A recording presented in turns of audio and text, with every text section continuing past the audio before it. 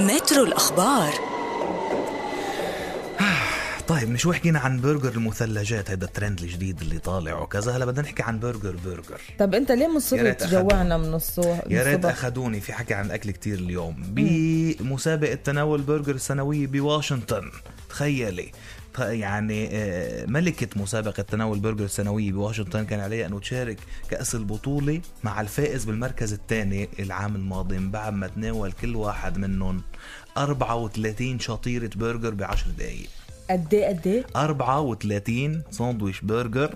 أيوة. 34 برجري ب10 دقايق. يا ويلي تخيلي فاثنيناتهم طلعوا بالمركز الاول، وتخيلي واحده منهم ست يعني طبعا يعني ارتقي ملكي وملك. يا ويلي كم برجريه بتاكلي انت؟ انا ماشي اذا قطعت 1.5 بيكون منيح. ممتاز.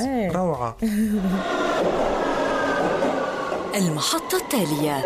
هذا بكون تركة حالي يومين بلا أكل يعني تكفي. أنا مش مشكلتي مع العدد، أنا باكل 34 ما مشكلة، بس 10 دقايق كتير قليل. بدك يعني وقت أكتر بس بيمشي الحال يعني. لا عن جد غريب كتير. طبعا ركر. رح نروح على الخبرية الثانية. في أمريكية عم تحقق حلم الأمومة بعمر 51 وعم تقول إنه عم بحلم بتوأم كمان بعمر 56.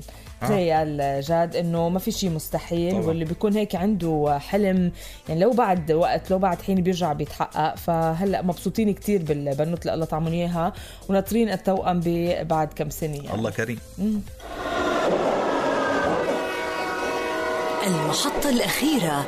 ضلوا 5 سنين هالزوجين يحولوا كوخ لمنزل عصري. شافوا على السوشيال ميديا يعني شاركوا صور على السوشيال ميديا بتظهر أعمال التجديد المذهل اللي أنجزوها بمنزل ريفي عمره 500 سنة ركال. أدى لتحويل هالكوخ المتهالك إلى منزل عصري رائع جدا. الحكي مش مثل الشوفي. حلو. أنا بحبهم هول الجاد بيكون كتير فينتج البيت أو كتير قديم وبيبلشوا يشتغلوا عليه ويحدثوا كتير. بحب أنت تصنعي بإيدك وتطوري بإيدك منزل أحلامك من كوخ لبيت عن جد عصري جميل جدا، وأنت بتكوني عملتيه يعني زاوي على ذوقهم. مترو الأخبار.